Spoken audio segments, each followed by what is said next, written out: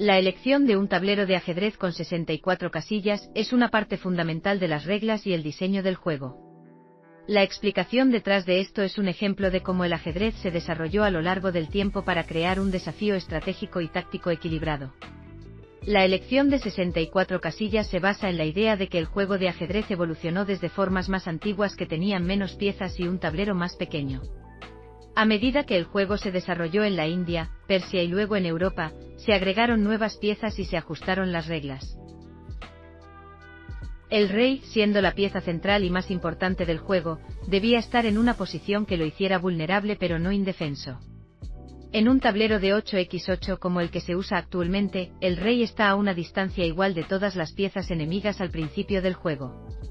Esto asegura que el rey esté en peligro desde el principio y que el jugador deba tomar medidas inmediatas para protegerlo. En última instancia, la elección de un tablero de 64 casillas permite una combinación adecuada de estrategia y táctica. Es lo suficientemente grande como para acomodar una variedad de piezas y movimientos, pero lo suficientemente pequeño como para garantizar que el rey esté en peligro, lo que agrega tensión al juego y lo hace emocionante y desafiante para los jugadores. Esta elección de tablero es una parte esencial de lo que ha hecho que el ajedrez sea uno de los juegos de estrategia más icónicos y duraderos en la historia.